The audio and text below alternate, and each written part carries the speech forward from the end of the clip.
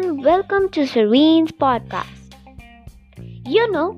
Some people ask that what is art and why do people love it a lot and how does it help our mind to keep calm?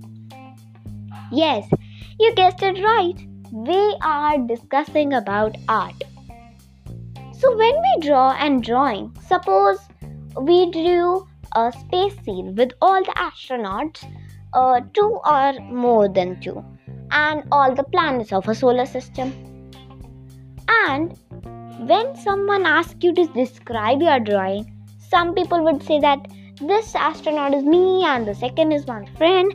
We are going to the planets for over a year.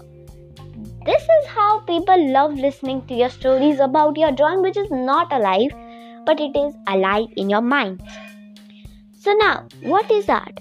Art is a diverse range of human activities involving creative imagination to express technical proficiency. This means that you express your creativity in your drawing like unicorns. They are not real. They are your imagination. You put your creative skills in it and done. Your drawing's finished. Now, what are the 5 fun facts about art? Art is used to be an Olympic event. How lovely. But now in these days, it is not an Olympic event, but it used to be. How fascinating to know about it. I know it's not a physical sport, but still it used to be an Olympic event. That's great. Second, the Mona Lisa has her own mailbox in the Louvre because of all her drawings she had.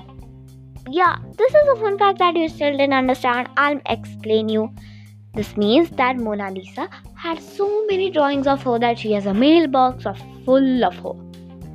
The color wheel predates the United States. The color wheel with primary and secondary colors, that is from United States. That's so amazing. Artist Willard Wiggin once inhaled his own work. That means he ate. That's good. Now, I want to tell you that when you draw an art, you see that how are your art skills. Some people have less than 50%, some has exact 50%, some have more than 50%. More than 50% people get to the next stage for art exams, elementary exams, and so on.